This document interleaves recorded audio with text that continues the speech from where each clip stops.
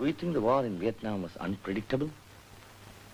Not the war itself, but what it has revealed about the Vietnamese people, about their extraordinary power of resistance. Ordinary people, peasants, and no one knew they had it in them. And this isn't a matter of technology, it's just plain human courage. And it takes your breath away.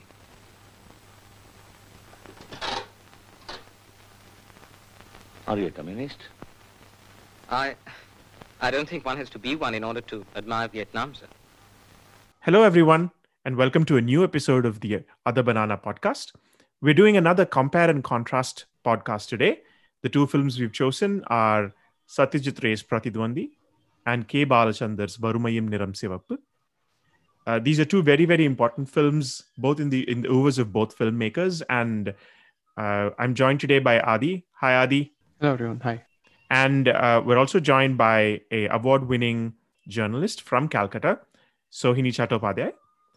Sohini's won a bunch of awards, but most relevantly, she won the Bala Kailasam citation for reporting on the web in 2017. Sohini, could you tell us a little bit about the circumstances under which you won the award? Hi, thanks for inviting me. Certainly. I won the Bala Kailasam Award in 2017 for my reporting on the Kolkata flyover collapse. It was a flyover collapse in March 2016, which killed 26 people. So it was a sort of follow-up series of articles that I'd done on what happened after the infrastructure accident. And this award is given out by K. Balachander's family, specifically in the memory of Bala Kailasam, the son, Balachander's son, who I know has a very strong legacy of work in television in Tamil Nadu. Both of you would probably know more about that. But they have a strong commitment to social issues. And so they had given this to me for documenting this infrastructure collapses and what happens afterward. They also give a documentary award every year. So I was the print journalist and there were others who won for their filmmaking. So I thought it was interesting that got this in the context of this conversation. Thank you so much for making time to be here. No, I'm glad to be here and I really enjoyed watching both the films. Of course, I've seen Pratidwandi many times, a couple of times, and they're good companion pieces. So I think this is a good discussion to have. Awesome. So actually, that companion pieces thing is a really good starting point, because one film, which is Pratidwandi, bookends sort of the early part of India under Indira Gandhi, and Varumayin, Niram, Sivappu is the other bookend, which much closer to the period where her sort of prime ministership was coming to a close. So it's a very interesting political situation that the two films sort of explore. They explore unemployment sort of at the beginning of that term and unemployment at the end, towards the end of her term. So I thought it was a quite interesting period to discuss politically. So let's start there. What is your take on why that period sort of spurred this kind of films? I think quite obviously, Ray, this is considered, Pratidwandi is considered to be the beginning of his Calcutta trilogy. The other two are Shima Bodho and John Arono, but there are a couple of other films. There's Mohanagar, which came in 1963, and then there's Orune Deen Rat 3. So these 5 films are supposed to be his dwelling on urban issues. So he's generally considered not to be a political filmmaker. I mean, not overtly political, and I certainly think that's true in comparison to K. Balachander's film. But this is as overtly political as he's got.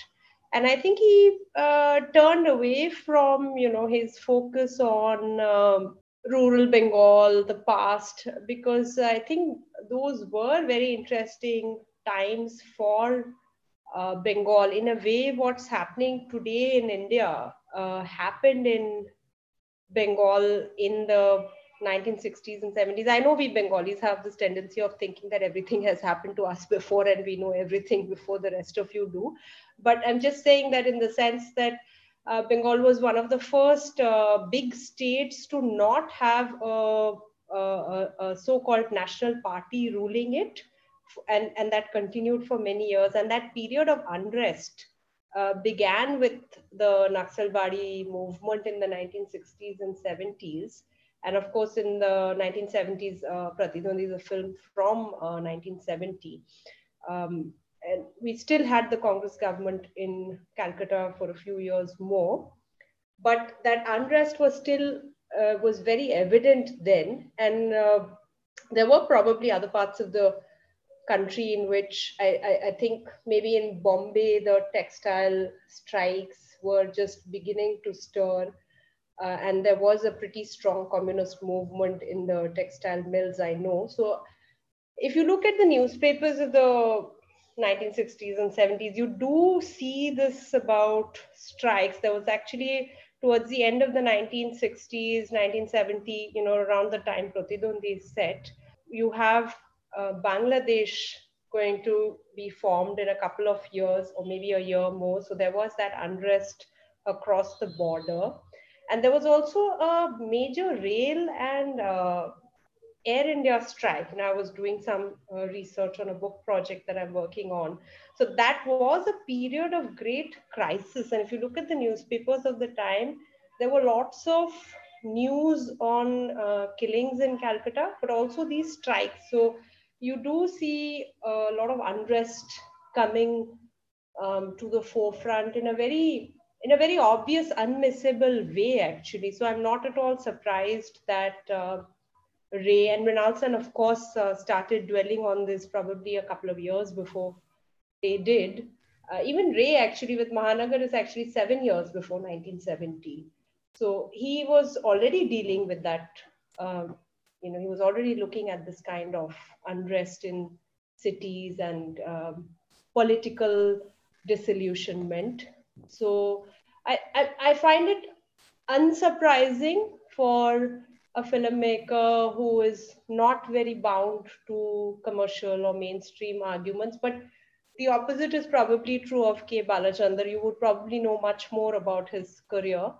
But I mean, again, it is 1980s as well. The circumstances regarding employment have not changed that much. It's also 3 years after the end of the emergency and 5 years after the beginning of it. So there is still that anger, I suppose, with the Congress government and how things change and then come back to, where they were before they changed. So I don't find it's surprising that these two filmmakers dwelt on this. I was actually looking at Hindi films which did well in the 1970s. So we do have Diwar, etc., coming in towards the early part of the 70s. But that year, the year of Pratidwandi, if you look at IMDb's top Hindi films, not very political films at all. And the same for 1980, not at all political films. Having said that, I don't think it's not that Hindi films do not dwell on the unemployment situation. I think you see it in other ways. You see it, say, in a film like Diwar, for instance, you would see it in the fact that Amitabh Bachchan's character is working as a dock worker who then becomes a don or a smuggler. So you do see the beginnings of this underworld film, which then really take off in the 1980s and 1990s, of course. I think Amitabh Bachchan, the Hindi film came around to this something like this in the mainstream format with Kala Patthar in 1979, right? That's the more, I think, the closer example to something like this. But anyway, getting back to these films, the anger in something like Varumayin, Niram, Sivappu is quite palpable. If you're talking about that period between the emergency and 1980 when the elections came out, the Indira Gandhi iconography is present in both the films. It's there in the budget in Pratidwandi, where you have her budget taking more social measures, the wealth tax and high income tax for the high income group. But by 1980, the whole fabric had changed. And I thought the moment in Varumayin Niram Sivappu where Rangan is looking for his passport photo in the garbage and digging, he says, keep digging, we'll find socialism in there somewhere. என்னங்க எடுக்க orange பழத்தோலா வருது. இந்த கட்டடத்துல வசதிக்காரங்க ரொம்ப ஜாஸ்தியோ? இல்ல, வியாதிக்காரங்க தான் ஜாஸ்தி.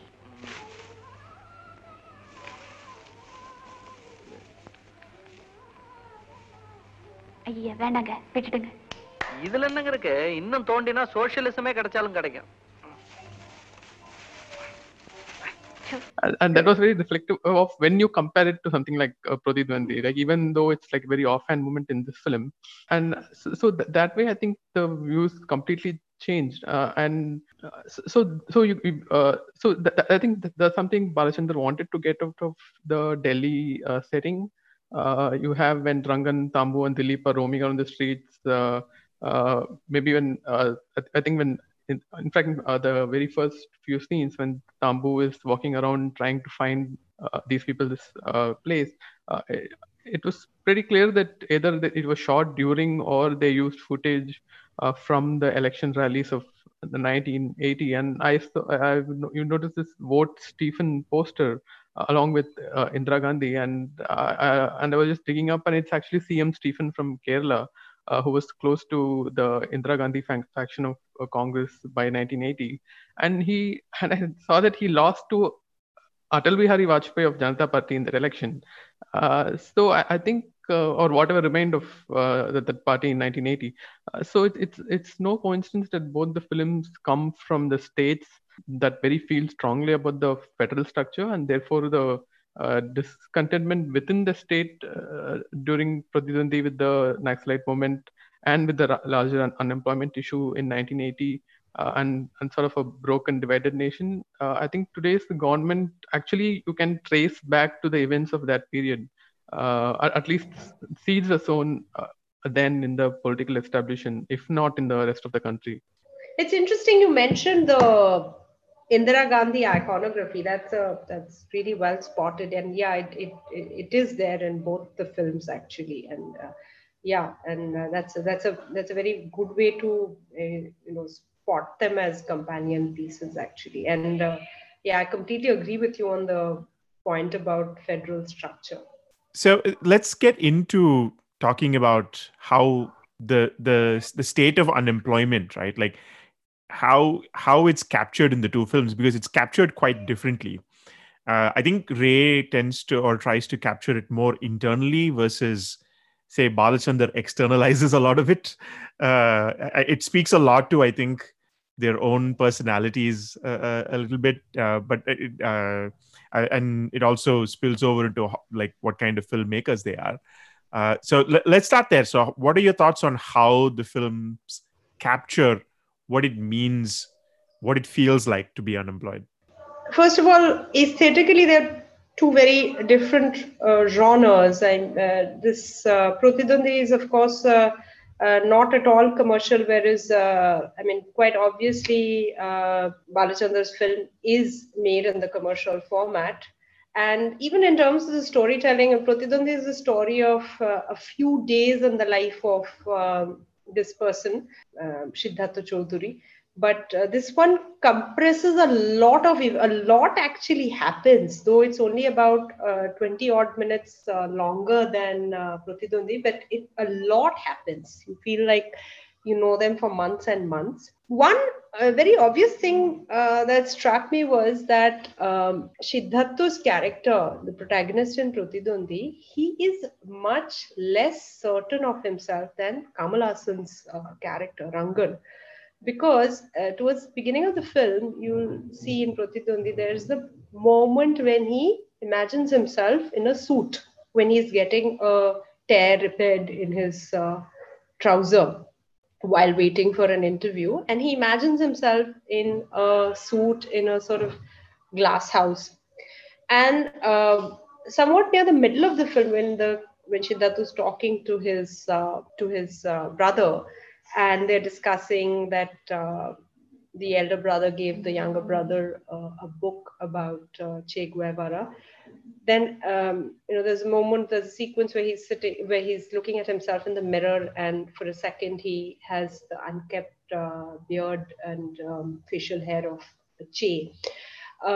There are no such moments with Rangan. He's someone who is very, very clear about what he wants, and he does articulate this a couple of times, I think, to the Devi character, Devi.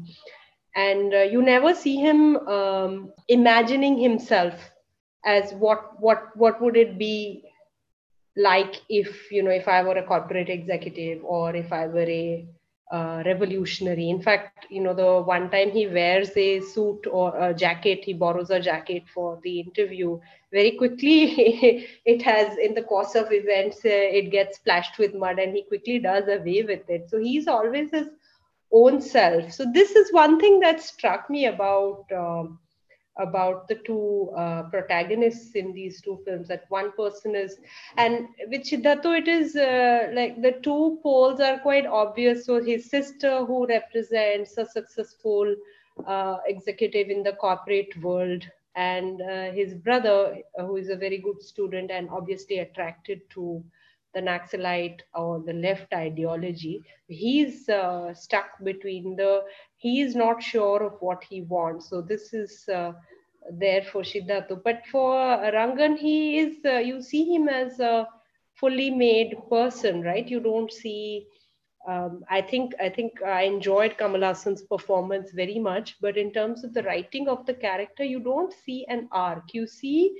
as a character, he knows himself, and he goes through a series of misadventures and adventures, but that only strengthens his resolve to be the person. Even when the earliest you see him as arguing with his father and leaving home, but he's very certain about himself and his beliefs. He loves this poet Bharati, and he knows what he wants from life. So that's one. And the other thing is that the Kamal Hassan character, Rangan, doesn't mind doing non-white collar work. So he is a auto rickshaw driver, we see him, and towards the end of the film we see that he works as a barber. In Pratidwandi, you do see the one time that unseen face, probably from the left party, advises Siddhartha that why don't you start working in a factory. একটা কিছু রেখে যাওয়া সম্ভব না জানি আর কিছু না হয় একটা কারখানাতেই ঢুকে পড়ো না না হয় মজুরি করলে ক্ষতি কি আজকাল তো অনেকেই আর জ্ঞান দেবেন না এত লোকে এত জ্ঞান দিয়েছে যে জ্ঞানের ঠেলা একেবারে চোখড হয়ে গেছে। আপনি ভালো লোক, আপনাকে অ্যাডমায়ার করি, কিন্তু তাও বলছি, হয় কথা বন্ধ করুন, না হয় কেটে পড়ুন। আর বক ভাল লাগে না। And then the ray cuts to a voiceover in this man's head saying, why are people giving me so much advice? I'm so tired of people's advice. And then there is another moment in Pratidwandi where a potential employer says, I have a job as a salesman, and we see this person's he's disappointed. This character actually says, you look disappointed. So that is another thing, I suppose. That again, it harks back to what I said about Rangan being much more sure of himself. So he is this fan of this poet Bharati. He's an anti-caste person, so which is probably why he's more open to blue-collar work. He also works as a driver. I forgot that. There is a brief period when he works as a family's chauffeur in Delhi. So that is the other thing. The third thing, I think, is cities, and you mentioned this briefly in your first point about Delhi being shown in Balachander's film. In Pratidwandi, he very obviously Siddhartha doesn't want to leave Calcutta. Calcutta is a big part of his identity. He actually says, I don't mind going for 15 days for a short holiday somewhere, but how can I stay outside Calcutta? But this guy Rangan has already left his hometown in Tamil Nadu, and he is in Delhi. And this, leaving the home is not mentioned as something that is a struggle for him, though he does, I mean, the fact about loving Tamil and speaking Tamil does come up. Maybe you will be able to tell me more about what you make of this. So your point about Rangan and Siddhartha is actually that's true. I actually written this down. The in Varumayin Sivappu, the unemployment issue is shown more of a hunger issue than anything else. It's almost like sort of a do or die situation, and uh, the Pratidwandi as a film seems to be hinting it's more ideologically driven, but it's the character of Siddhartha who's not able to choose the path that he wants to take.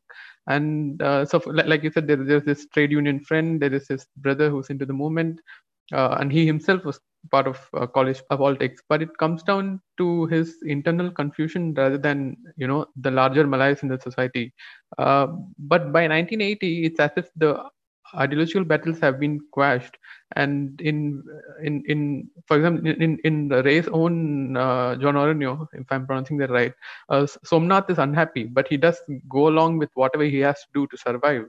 uh, but in Varumayin Sivappu, there is no such choice to make for most people except for Angan, because he's so set on his values. It's either get a job or die of hunger kind of a situation. Either the situation was such or the issue is treated as a binary in the film. So I'm not so sure of that. But of course, it's complicated by Rangan's unwavering values, whatever they may be, or sometimes it may be contradictory or anything.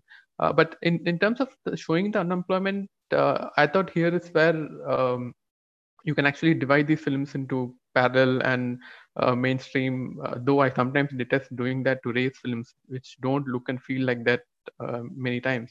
But that way we can distinguish, like even the very first sequence of Pratidwandi, we have the overcrowded bus, and you have these really claustrophobic spaces.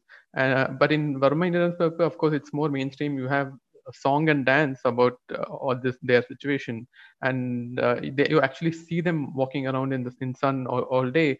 But in in in Pradipandi, he actually talks about it. He talks about how he's been walking all around and he profusely is sweating, and we see it in more abject ways in the Tamil film.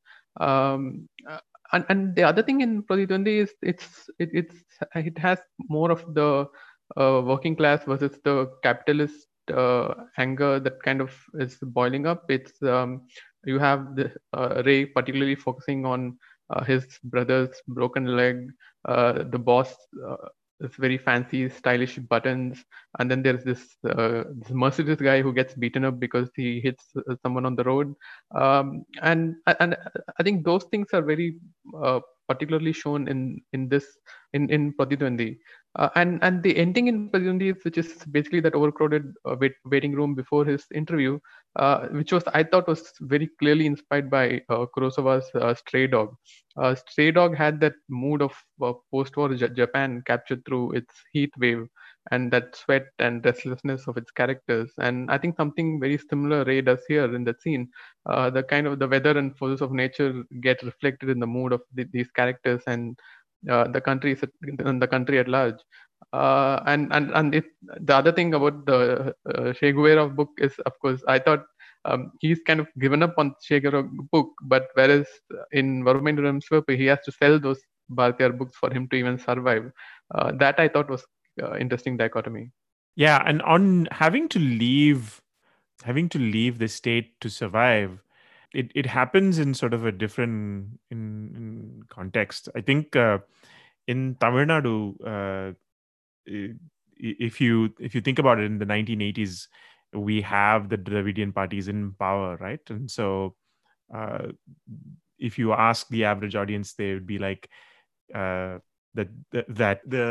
number of state government jobs that usually used to be the privy of the Brahmins, that the proportion of jobs that were available to them probably changed as sort of the powers changed hands. Yeah. And so moving outside the state for employment became more prevalent, I would say, in the 70s and the 80s. I think the second piece that came out to me from Varumayin, Niram, Sivappu is Chennai is still, like, it was a metropolis, or at least was classified as a metropolis during the early 80s, but it definitely didn't look and feel like one. It like, certainly not in the way that Bombay or Delhi did. You know, that sort of classist divide, that sort of overt disappearance of caste and class becoming more important than caste, seemingly, in the urban situation, right? Like that never happened in Madras, at least in that period. You had to move to somewhere like Delhi to make the point about class. So if you look at it, whenever there's sort of a caste-related tension, it's usually that it happens in Chennai, or it happens in Tamil Nadu, and it happens between the dad and the son.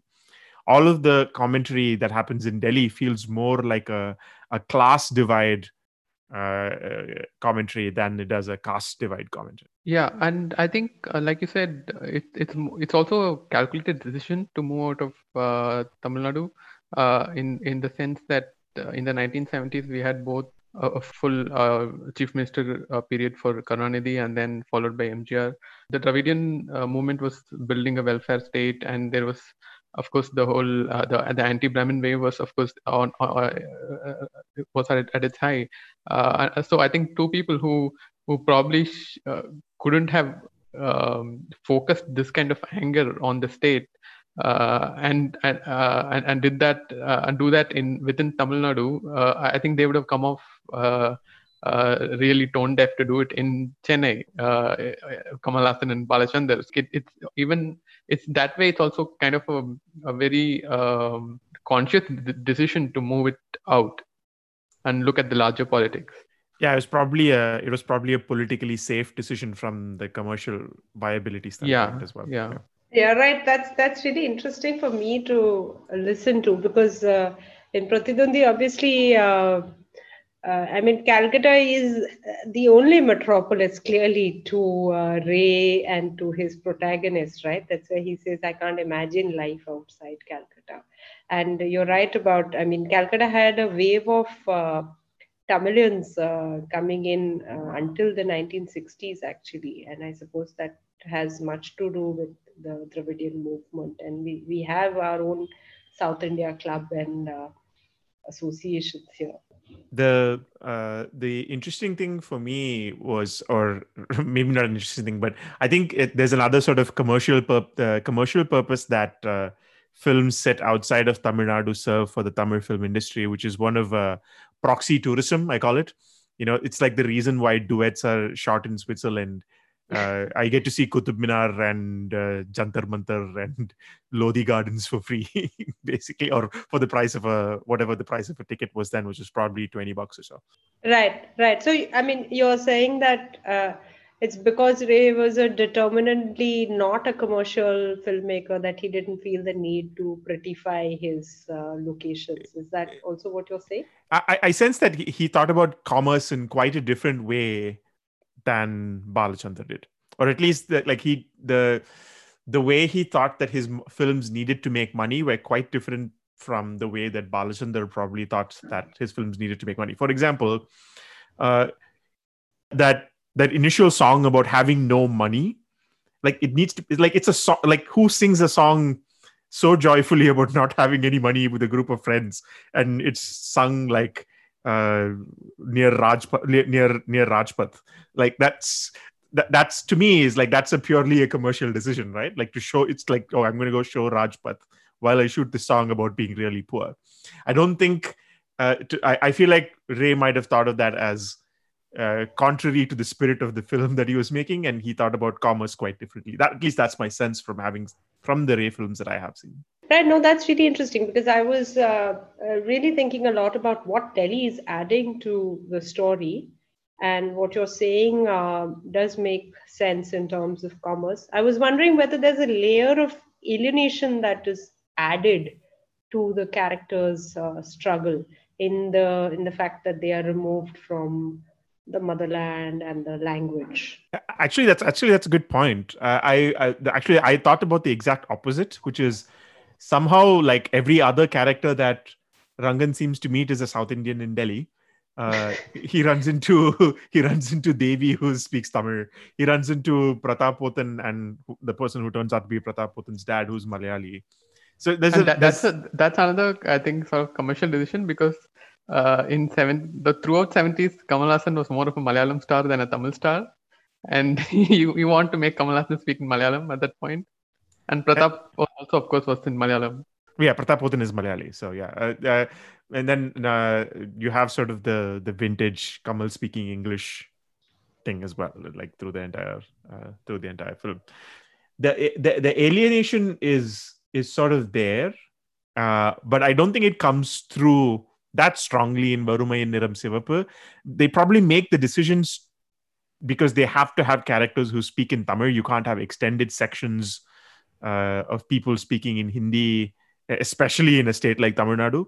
So, but can I interject and point out that what there's a segment where he says Dilip is Dilli, regarding that imaginary character that one of the friends conjures up. I thought that was a statement about what the alien big city makes you do. Fair enough. That's a good point. I had completely ignored that. Yeah. All right. So I think so actually that's a really good transition point to start talking about the friends and what they add to the film, right? Because in Pratidwandi, the friends sort of serve as a way to understand Siddhartha's character better. Here, they all seem to be in the sense that they all approach unemployment quite differently. Here, there's a little bit more togetherness in the friends. And I want to talk a little bit. I want to talk specifically about that friend who makes up this imaginary character. So, could you expand on your point about why you thought that that Dilip thing was talking about the alienation and being away from the home? Sure. I'll begin with what I think about friends in both the films. To my mind, I thought in both films the friends turn out to be jerks. Actually, even though things are much more, there's a lot more bonhomie at the beginning of Varumayin, Niram, Sivappu. But it turns out that nobody is actually a friend in the big city. That was my understanding. And same with Pratidwandi, because he actually says, the character Siddhartha, he says, I come here to relax a little bit, but I can barely recognize what the two of you are up to. And so there is the famous doctor's son, which is indicated by the conversations about the friend's father and grandfather and uncle, who Siddhartha really does, I won't say despise, but he does feel that really uncomfortable with this friend we see him at one time taking out money from a Red Cross collection can, and then we see him introducing him to alcohol. And at this, I just want to sort of interject and say at this point tangentially that this is Ray the Brahmo prude. He still thinks that alcohol is a loss of innocence. And then there is the third segment is when the friend takes him to the nurse's apartment, and it's a setup, and he's extremely disgusted by that. And there is another friend who you see briefly in the medical college hostel room, who then disappears. But even that friend is a bit odd to Siddhartha's mind. This is not my judgment, but to his mind, because he says that we will see a Swedish film without any cuts. And one of the interesting things you see in Pratidwandi is the discomfort with women, especially young women. And you see that in the, when Ray cuts away to a memory of a biology lecture on the breast.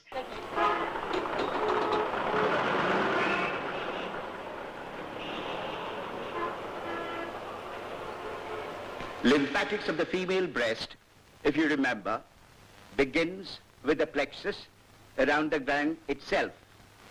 Now this plexus which we note is quite different from the lymphatics which drain the central region of the gland. But the gland at its central region is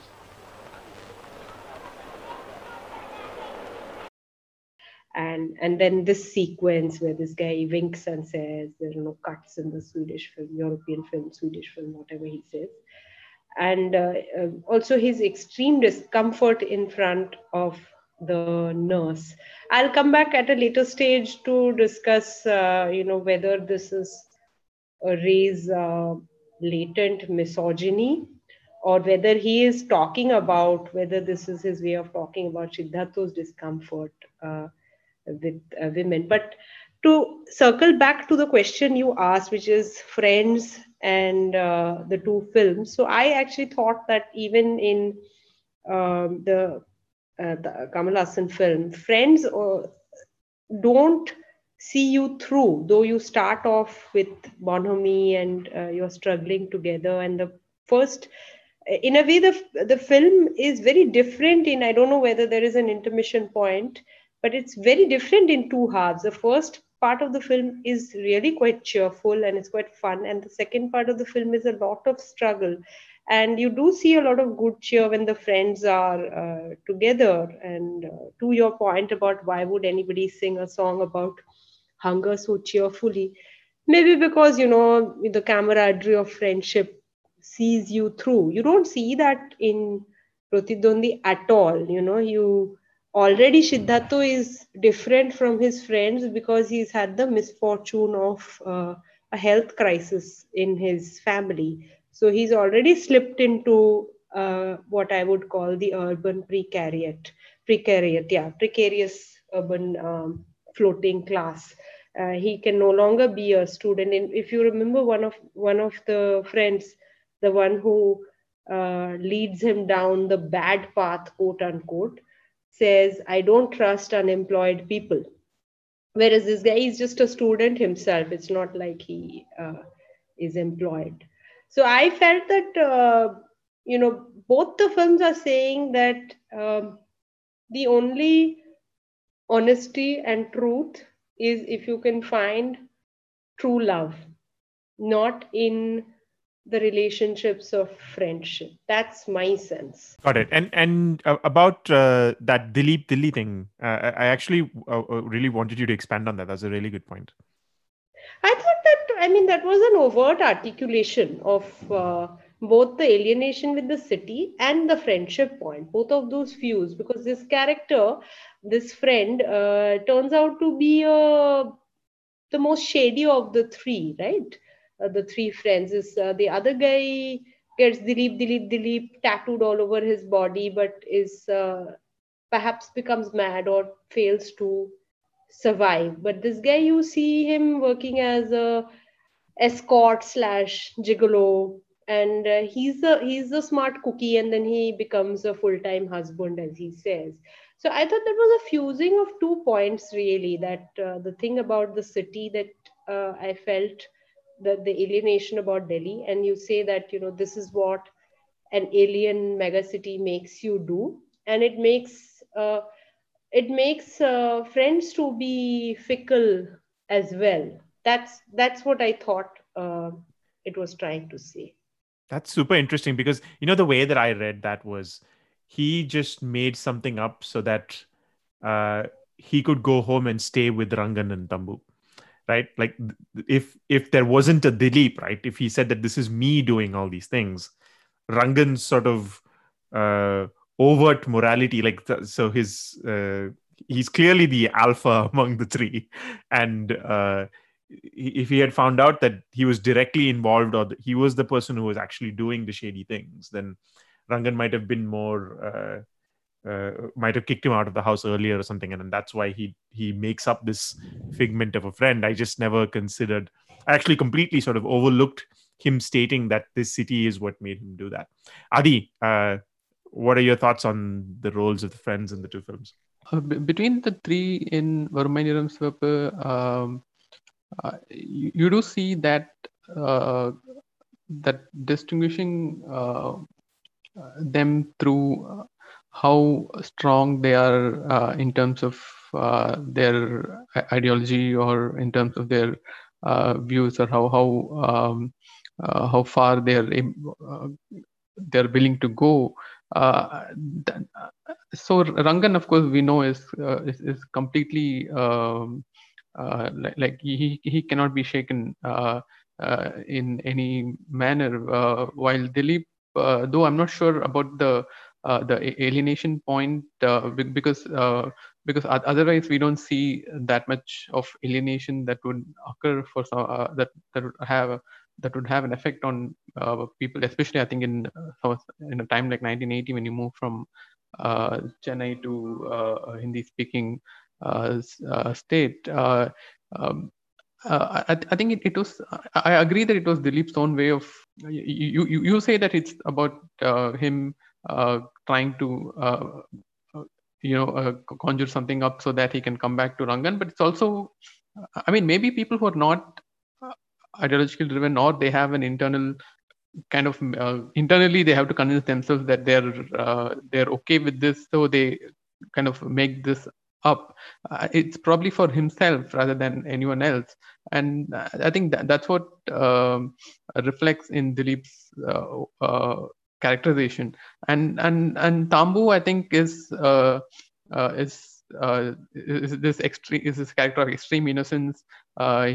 She probably shouldn't even be there. I don't. He's neither street smart like Dilip, nor he has that much of the kind of belief that Rangan has going for him. And also Tambu seems to be a foil for Rangan / Kamal Hassan, because I think by 1980 Kamal Hassan has already started thrusting his all the atheism and his communist socialist leanings into his films. You would see that later, of course, everything, even in Balachander films like Unnal Mudiyum Thambi and everything, except for the in-between mainstream phase. So the very first time they meet, he's like very in a very sarcastic way. He asked Tanjavura, and he's like, yeah, and I don't think Rangan ever develops any respect for Tambu because of that. So I think that Tambu, I think, remains foil for Rangan that way throughout the film. And about Shoini's point about the family, I think that's a great point, because Siddhartha, I think, more than about caring for, or more than about worrying about what his sister is up to, I think it's more about him feeling kind of emasculated, that he's not able to do for his family that she is doing.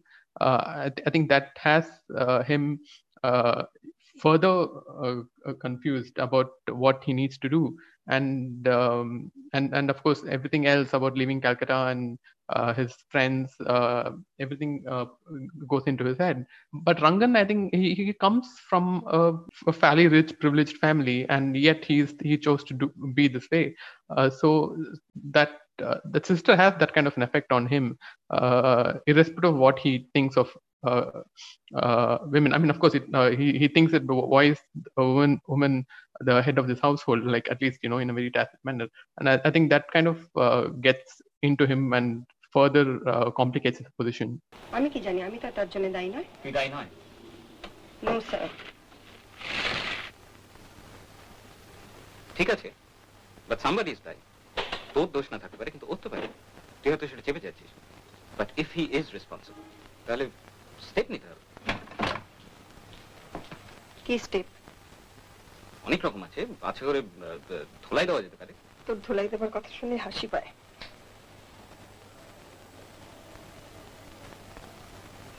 এবার আর হাসতে হবে না। I am dead serious. একটা নিরীহ লোককে ধুলাই দিয়ে কি হবে বল? নিরীহ, এত বড় একটা ফার্মের ম্যানেজার নিরীহ? তুই কার কাছে ধাপ্পা মারছিস? ঠিক আছে, যা ইচ্ছা তাই করিস। Yeah, and that's actually a great transition point to talk about sort of the family issues that are explored in each film, right? Clearly, the patriarchy is part of what plays into Siddhartha's reticence around having his sister being the main breadwinner. Uh, I also see that as somewhat related to his sort of issues with women that we see later on and how that's shown.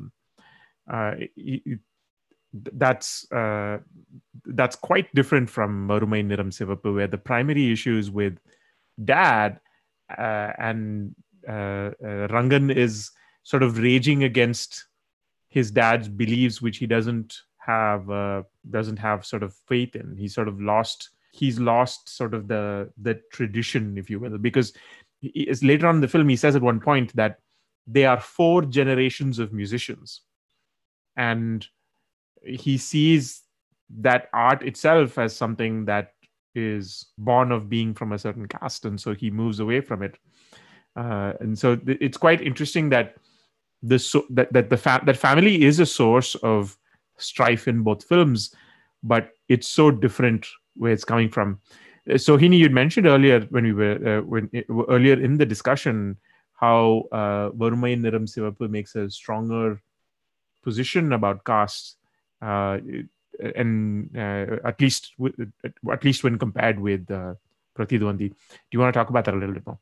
Yeah, sure. I mean, to me, that is the most explicit difference between Balachander and Ray. Ray doesn't address caste at all in Pratidwandi, neither in the other Calcutta films. So if you see the Calcutta films, they're all populated by people like me, people with Brahmin surnames like Chatterjee, Banerjee, Mukherjee, Ganguly. And this is not a point that comes up at all. And caste is obviously, overtly expressed through Rangan's, Kamal Hassan's character's love for Bhartiya's poetry. So it comes up so often, it's almost like a chorus, right? வீட்டை சுத்திக்கிட்டு கிணத்தடிக்கு போய் முதல்ல தலையை மொழியிட்டு அப்புறம் உள்ளவா. சாதி பிரிவுகள் சொல்லி அதில் தாழ்வென்றும் மேலென்றும் கொள்வார். ஜாதியை பத்தி யாரா பேசினா? இப்போ வீட்டோட நுழைஞ்சு இந்த சரஸ்வதி சன்னிதானத்தை அசுத்தப்படுத்தாதே என்ன? ஏவல்கள் செய்பவர் மக்கள், அவர் யாவரும் ஓர் குலம் அன்றோ? சுத்தமா இருந்தா எந்த குலத்தை சேர்ந்தவனா இருந்தாலும் கூடவே உட்கார வச்சு பந்தி போஜனம் செய்ய நான் தயாரா இருக்கேன்டா. நான் தயாரா இருக்கேன், தெரியுமா? சாதி கொடுமைகள் வேண்டாம், அன்பு தண்ணீர் செழித்திடும் வையம். ஆதரவுற்றிங்கு வாழ்வோம், தொழில் 1000 மாண்புறச் செய்வோம். பெரிய பாரதியார் நினைப்பு மனசுக்குள்ள இவனுக்கு. It keeps coming up in the film, whereas you don't hear it at all in Pratidwandi. You see very Brahminical spaces actually. So medical colleges, for instance, even today, or I would say actually especially today, because much of the anger against reservations in India today is expressed and felt most keenly by medical students and by engineering students in the IITs and the top colleges of engineering. But medicine is, one of the spheres where the heat is the most.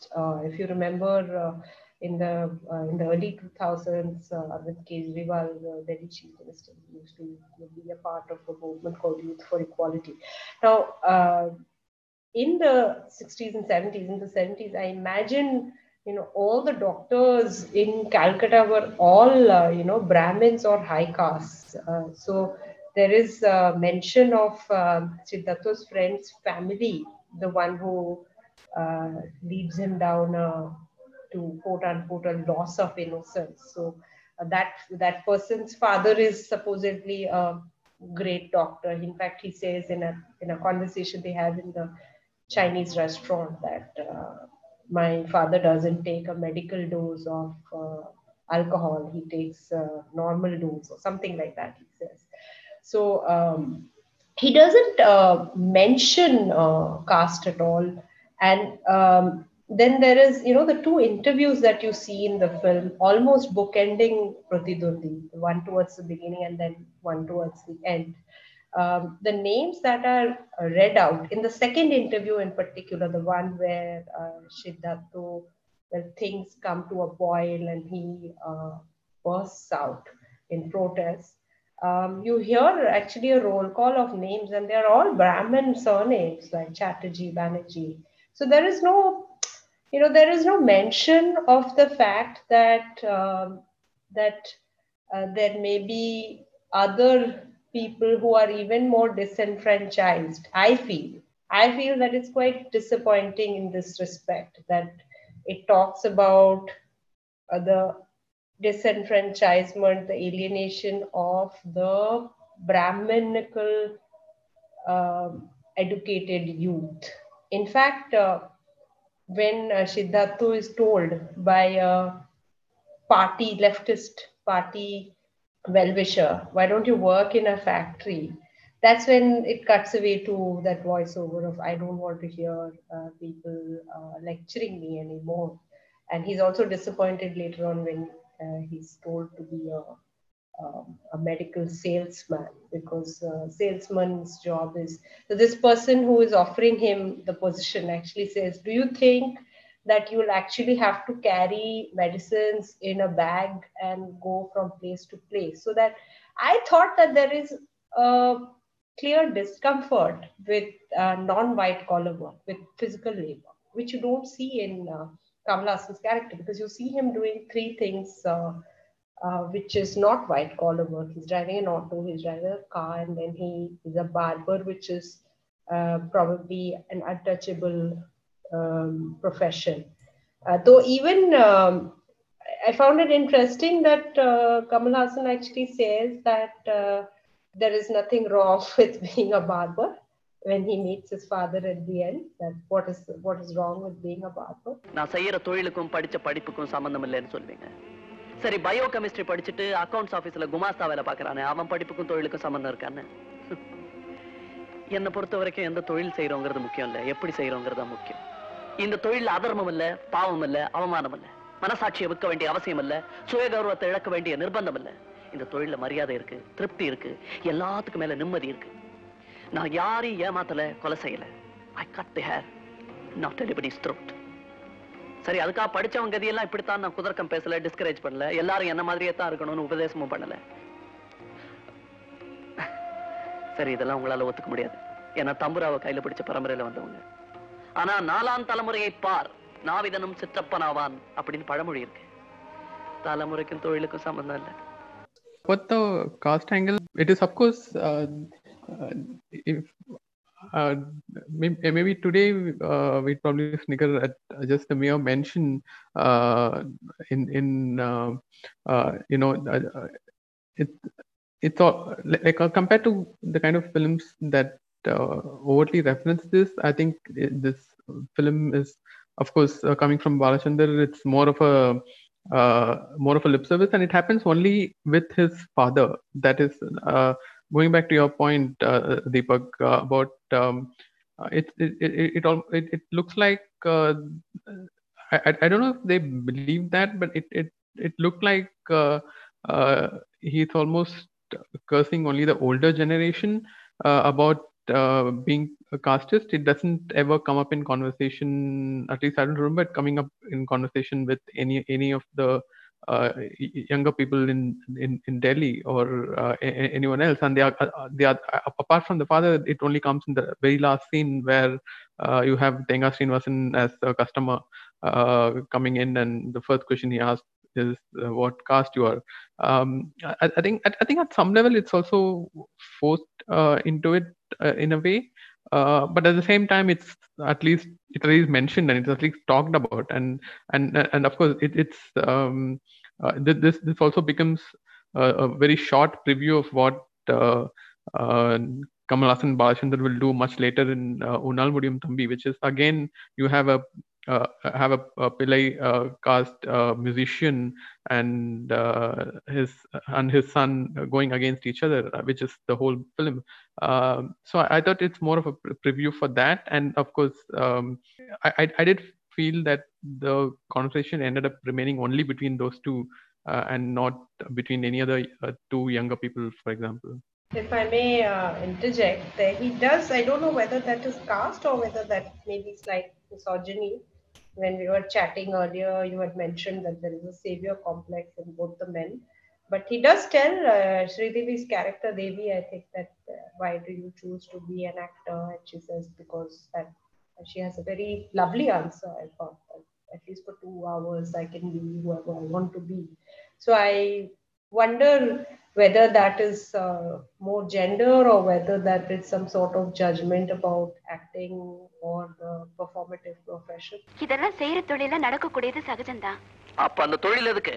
பழிக்க வேண்டாமா? ஆனா ஒண்ணு, நம்ம நிஜ வாழ்க்கையில நினைச்சு கூட பார்க்க முடியாத சில அந்தஸ்துகளை நாடகத்துல வாழ்ந்து திருப்தி பட்டுக்கிட்டு இருக்கேன். அந்த 2 மணி நேர நாடகம் என்ன பணக்காரியா வாழ வைக்குது, பத்தினி தெய்வமா வாழ வைக்குது, ராணியா வாழ வைக்குது. அந்த 2 மணி நேர நிம்மதியும் சந்தோஷமும் கூட எனக்கு வேண்டாங்கிறீங்களா? I actually think the exchanges between them in the film are probably the best part of the film. The exchanges between Sridevi and Kamal Haasan. I mean, obviously they share great chemistry on screen together. That's probably the best part of Varumayin, Niram, Sivappu for me. And there's a certain level of honesty in those conversations. And when I say honesty, what I mean is it's very much lifelike in the sense that you can't ascribe one type of motivation to those conversations. So they seem very sort of natural. They are sort of cinematic in the sense that it's flowery, but you could imagine a poet and an actress talking like that. So from that perspective, I thought that was probably my favorite part of the film. It's a great transition point to talking about the perception of women in film. While in Varumayin, Niram, Sivappu, Sohini, like you mentioned, Rangan is still sort of conservative in some ways in terms of how he views women, but there's a very strong Devi's character is not as sort of innocent as Kehu. I think I'm hopefully pronouncing the name right, of the young girl that Siddhartha meets at the end. They're quite different. Sort of the women that the protagonists get attracted to are quite different, I thought.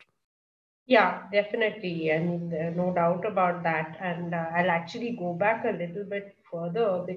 There's a conversation between Siddhartha and one of his friends, the one with whom he goes to see a Swedish film. And if you remember, he says that, why would my sister not get a job? Have you seen what she looks like?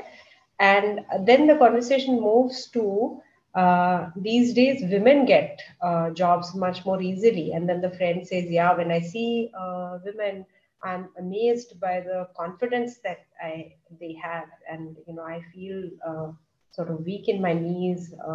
And he doesn't mean that in a romantic way, but he says that I feel I lack that kind of confidence. I actually felt, now I don't know whether this is misogyny or just Ray's Brahmo mindset. He has a very specific idea of what kind of women are attractive. So if you see the 3 urban films that Sharmila Tagore did with Ray, and she's done Oppu Shongshar and Devi. She's probably the actress who's acted in the maximum number of Ray films. But those 2 are rural. But when you see Shema Bodho, which comes right after Pratidwandi, and Orunit Dinratri, and Nayok later on with Uttam Kumar, she plays the same character, which is the cerebral, intelligent, book-loving person, which is very much a Shantiniketan creature, I feel. She's a very Brahmo character. And there is an innocence, not so much in Sharmila's character. She's overtly cerebral, but the character here, I forget her name actually, probably a marker of how insignificant she feels in the scheme of things in the film. Kia, I think, maybe her name is Kia, but I'm not sure, I may be wrong. But this lady is even more sweet, you know, there is everything is made to make her seem sweet and innocent, which I disliked. You know, I disliked the fact that the nurse's character, there was such discomfort with the nurses and the sort of things that were brought up, that um, she smokes, she's comfortable undressing in front of the men. I found that really discomforting. On the other hand, you know, 7 years before Pratidwandi, Ray made a film called Mahanagar, which is one of my favorite films, also about unemployment. Here he centers the woman and shows what happens when a woman goes out to work. So one of Madhavi Mukherjee, who's the protagonist in Mahanagar, one of her best friends in at work, turns out to be a good friend later on, is this Anglo-Indian character. And the boss, who is a Mukherjee, I think, in the film, thinks very poorly of the Anglo-Indian women, since they are very promiscuous and they are not at all responsible, indisciplined, and Madhavi sticks up for her. So I wonder, you know, I'm confused whether this is Ray's misogyny, because the same director who said Bengalis, particularly educated Bhadralok Bengalis, can be extremely judgmental about other communities that they coexist with in the same city. But here he shows, you know, the depiction of the nurse in Pratidwandi is almost like the pornographic fantasy. You know, if you go to porn sites, this is a very common fantasy, nurse. So it's almost like that, I thought. And these guys are medical students. So I wonder whether he's actually saying that this is Siddhartha's skewed mindset, because he does have a problem with women. He doesn't see them as human beings.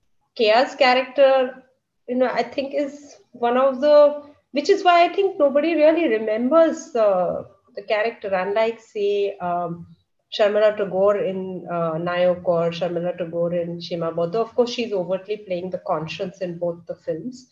But even Sharmila in Orunde Deen Ratri, where she has, I think, a very enjoyable role.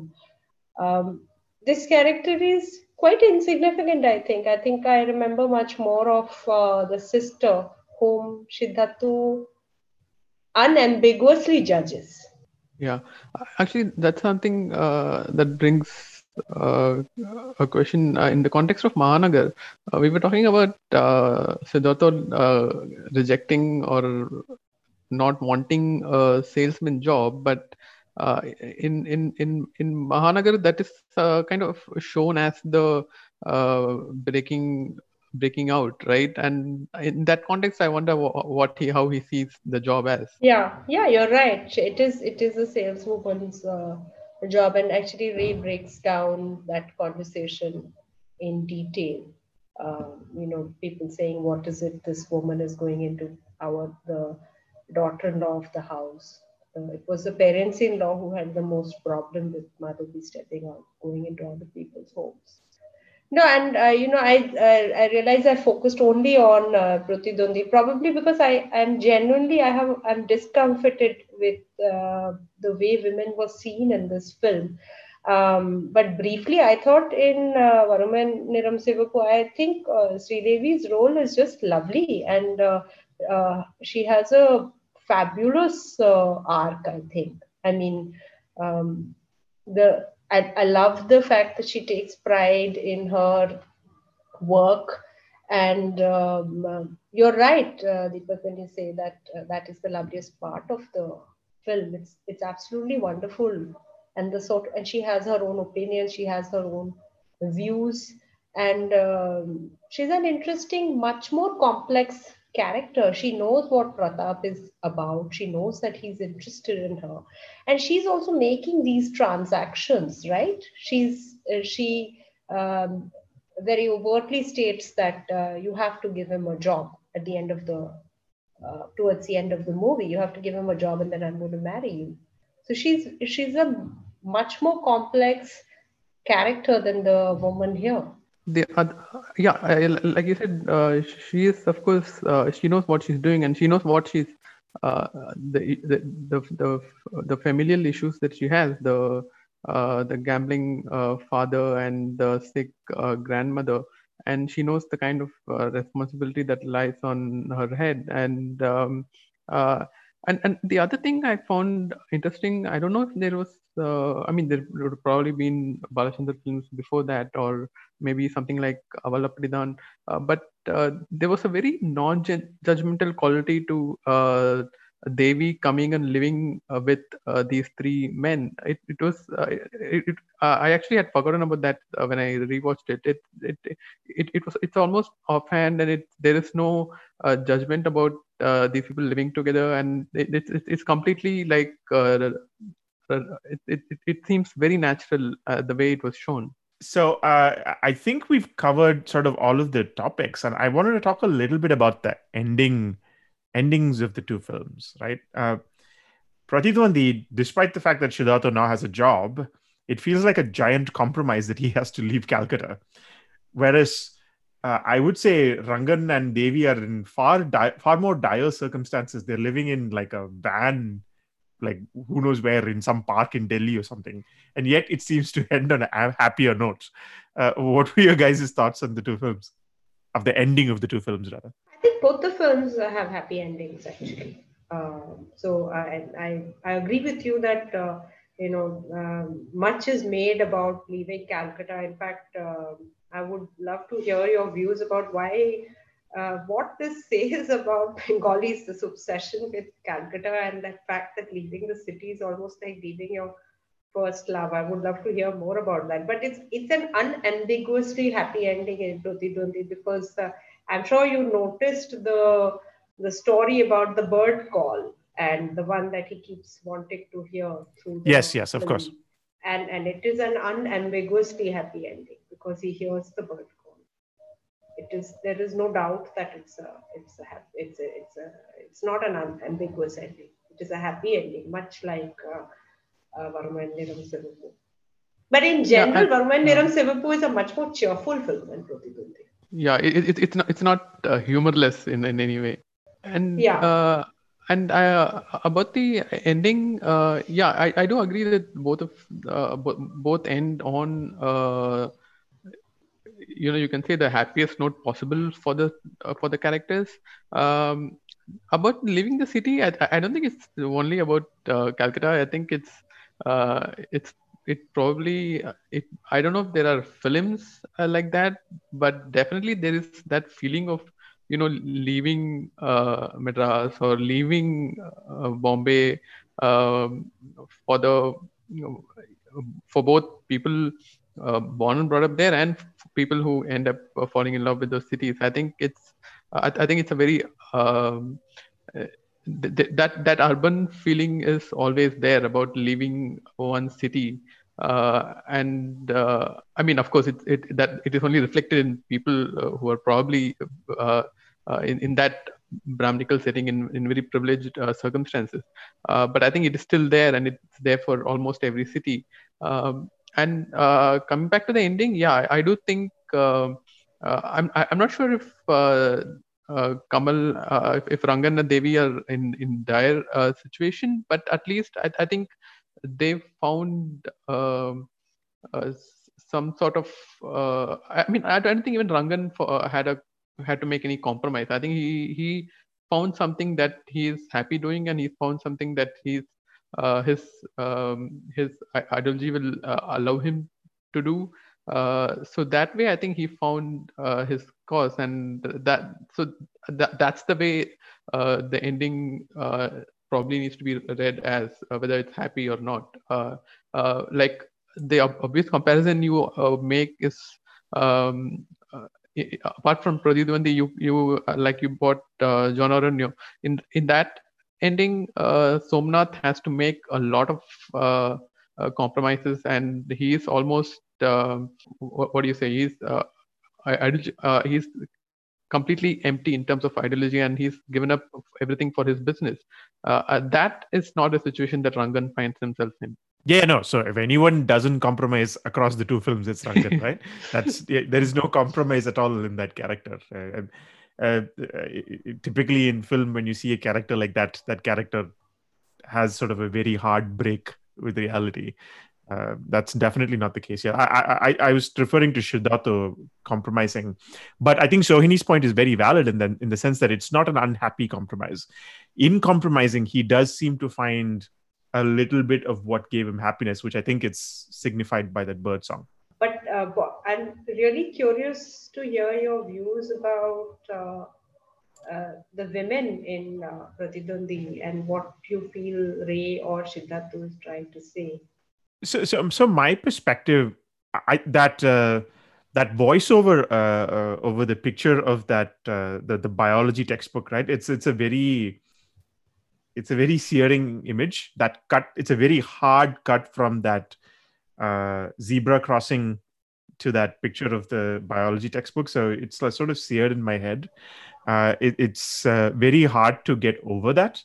I think it's a function of the age that the age and the situation that Siddhartha finds himself in the sense that he's dealing with the loss of his dad, and at the same time his ego makes him believe that he needs to be the man and the primary breadwinner of the house, but then that is threatened by his sister.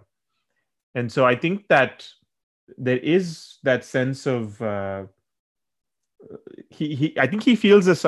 He feels at once a loss in a sense of safety as well as an emasculation, and I think that can be very, very hard to grapple with.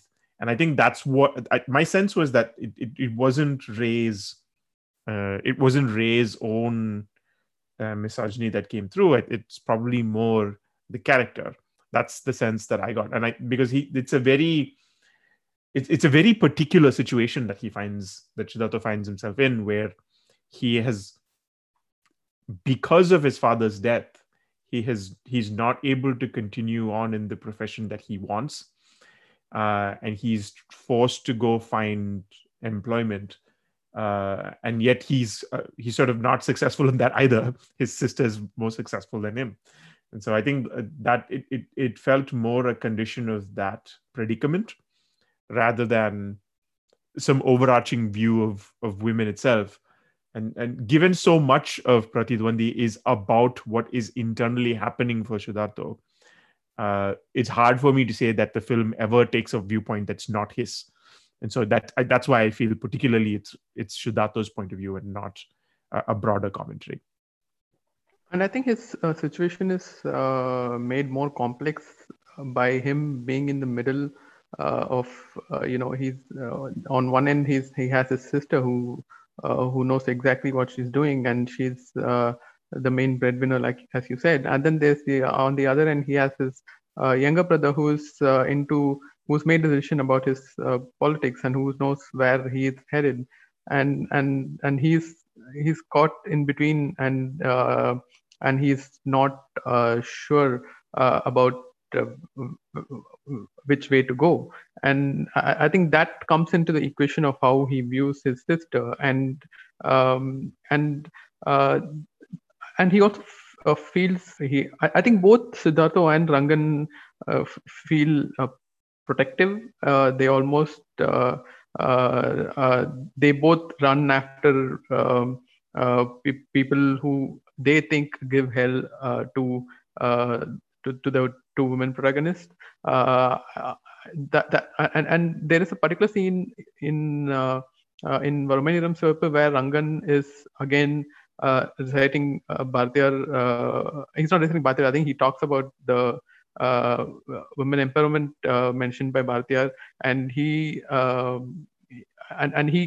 blames it on her, saying that that's never going to come because of women like you.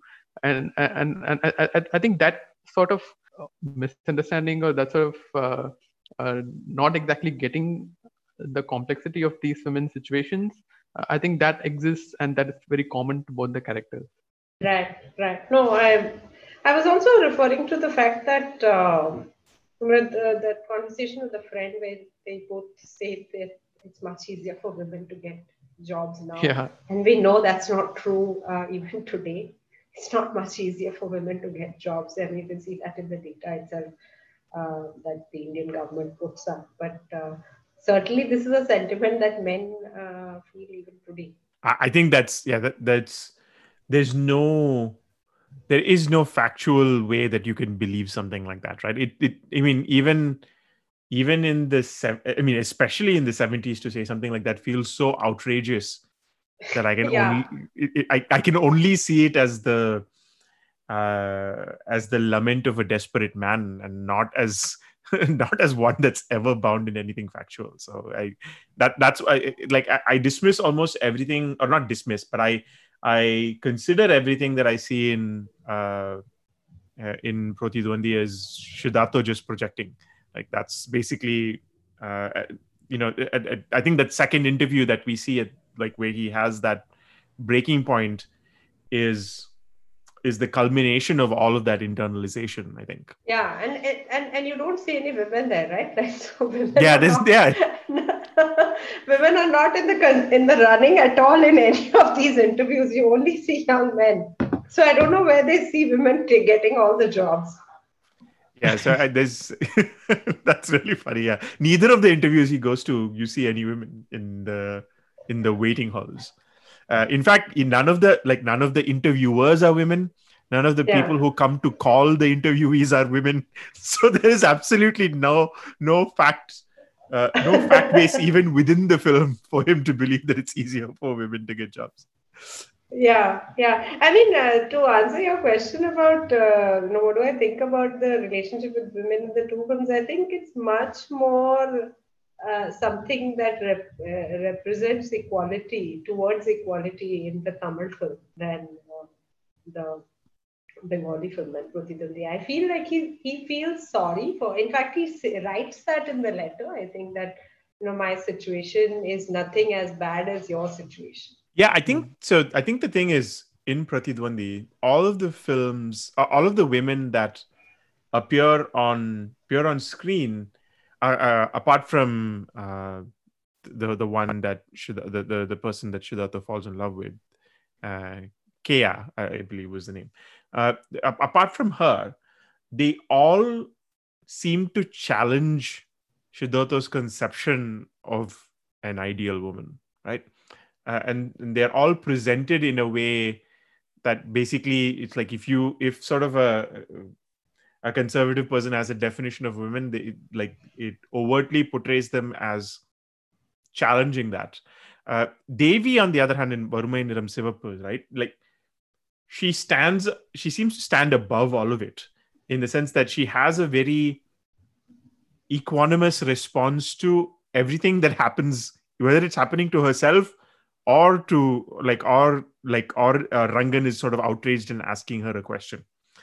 So that it seems like she's always a step ahead or smarter than the proceedings that are happening around her, which I thought was like I said, that's always that's my memory of Sridevi, particularly from this film. What do you think of the two dream sequences? Sorry, Aditya, I interrupted you. There are two dream sequences, one in Varumayin, Niram, Sivappu, and the other one in Pratidwandi. The Varumayin, Niram, Sivappu is the one between Kamal and Sridevi, right? That's I think she's dreaming. She's dreaming, right? She's dreaming. Yeah, she's dreaming. Yeah. That I was actually wondering. That stood out like a sore thumb for me in this film. It's almost. I mean, I don't know. I'm not sure why it was shot the way it was shot. I thought it's just the mainstream sensibilities coming in the way of Balachander. I'm not sure if he's done this before, but it kind of stood out for me. At odds with the rest of the film. But in Pratidwandi, I think there are various surrealist sequences. Right. No, I felt, I'm not talking so much about the aesthetics of the dream sequence, so your point is very valid. But I thought the politics of it, it's interesting that the woman is allowed to articulate desire, because she clearly expresses desire in that dream sequence. And Siddhartha's dream is, confusing because he feels very relieved when he sees that the nurse is his girlfriend or the woman. At that point, he's just beginning to fall in love, but otherwise, he was really threatened. So I thought it was an interesting statement about women. No, yeah, I understand that. The only thing I have, I was wondering about that is, though the sequence probably wanted to articulate Devi's desire, it articulates in a way of Rangan having to do something. It's sort of it doesn't sexualize his body. It still sexualizes her body. So I was wondering that was contradictory for me. Correct. But it's still clearly she wants to be touched by him. But yeah, correct. But then how many male bodies do we see in mainstream film even today? I think the furthest we've gone is Imran Hashmi's back, right? Anyone's body is sexualized in at least in that long period, it's probably Kamal's and no one else's.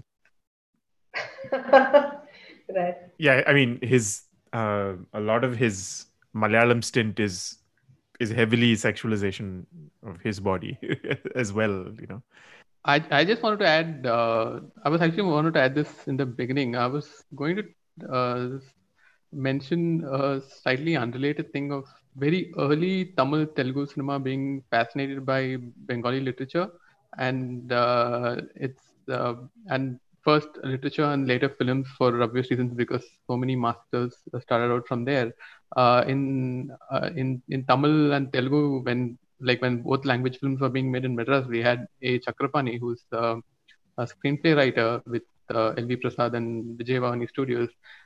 When he was injured or recovering from a medical condition, he learned Bengali and he started translating Bengali literature, mainly works of Sarat Chandra Chatterjee. And he was involved in one of the earliest versions of Devadas, which was made in Tamil and Telugu with Nageshwar Rao and Parinita and everything. And of course, there's this other trivia of Balachander making his Tamil play Major Chandrakant in English for his new Bengali boss, and Balachander's own Aval Oru Thodarkadai is heavily inspired from Megida Katara. So I was just wanted to mention this. Both I think Balachandar and Kamal Hassan were very keenly watching raves and other masters from Bengali at that point, and they were obviously inspired to do something like this. Yeah, right. No, that's really interesting. Yeah, the inspiration's clearly there.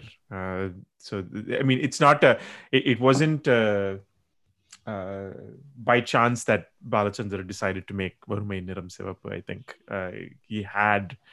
I mean, clearly from the interview scenes alone, you can tell that there was an inspiration. What there was to discuss. I just felt that interviews, you don't really see interviews in Hindi film, right? You rarely see this interview situation.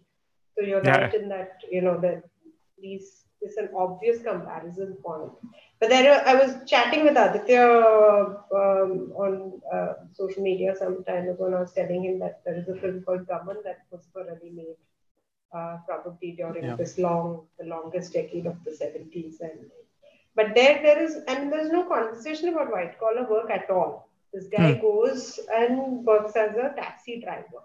It's a lovely film. I love the music in particular in the film. It's a lovely performance from Farooq Sheikh and Smita Patil. And Jalal Agha. But just no interview situation. In a way, I feel Hindi film doesn't address it directly. You see a lot of the films in the 70s and 80s talking about gangsters, which is a way of saying that people haven't found jobs and so there is an underworld. But this is not addressed directly. So I wonder why that is. I think Golmaal is the only one that I can actually think of an interview scene. And in fact, the remake of Golmaal was done by Balachander in Tamil, and that is actually I would say that is probably his most famous interview scene. The remake of the Tamil remake of Golmaal is probably the most famous interview scene. It's even more famous than the Varumayin Niram Sivappu ones. And it's interesting that Golmaal comes from a director who is not only Bengali but took a lot of his influence from the Bengali film industry of the time. Yeah, yeah. You won't see that happening with the Bengali, non-Tamilian. But I see this even in cinema today. That if you see a Maniratnam film which is remade in Hindi or he's himself making it in Hindi, there is some dwelling on the work identities of hero and heroine. You rarely see that in Hindi filmmakers, and I wonder why that is. So I think that covers our discussion on Varumayin, Niram, Sivappu, and Pratidwandi. As always, Adi, thanks for joining us. Sohini, thanks so much for making time in the middle of puja to join and talk with us. No, it was a pleasure. All right. Thanks, everyone, for listening, and we hope you'll be back for the next episode. To which party you belong? The unemployed lot of India. நீ என்ன கம்யூனிஸ்டா? What if? கம்யூனிஸ்டா ஏன் sir உங்களுக்குலாம் இப்படி அஸ்தியில ஜுரம் வருது? கம்யூனிஸ்டா கலாட்டா பண்ணுவான், ஊரை கொளுத்துவான், அவ்வளவுதானே? அது இல்ல. வேலையில சேர்ந்துருவேன், அப்புறம் கூட்டத்தை சேர்த்துட்டு கோஷம் போடுவேன். ஏன் இப்பவே போடுறேன்? மிஸ்டர் சார், நீங்க எல்லாம் இன்டர்வியூ வைக்கிறது ஆளுங்களை பொறுக்கிறதுக்கா? ஏதாவது காரணம் சொல்லி தள்ளுறதுக்கு தானே sir? Look here, my degrees and certificates. Bureaucracy, down, down. Nepotism, down, down. Favoritism, down, down. Red tapeism, down, down. வாழ்க பாரதம்.